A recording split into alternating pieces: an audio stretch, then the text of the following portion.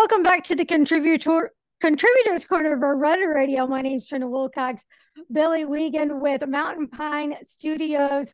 You've been doing the entrepreneur thing for a while, and self-starters can get overwhelmed. And sometimes just even choosing your field can be a huge obstacle because you don't know what you should do, what your passions sometimes even are. So can you speak to that?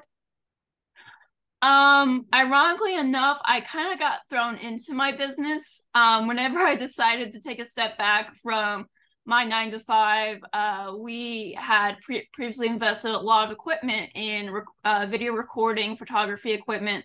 So I had sat down like, well, we have all this stuff, might as well not make waste of it and just go at it as a photographer and a videographer. And the field essentially chose me. I know that's not always an opportunity for self-starters and new entrepreneurs, but choosing your field should be something that you're, first of all, willing to learn. Second, at something you can like, not as a hobby. You need to like it as a profession, instead of just doing it this day in and day out. And then finally, it needs to be something that you can walk away because you know someone behind you is going to pick the mantle up wherever you leave it.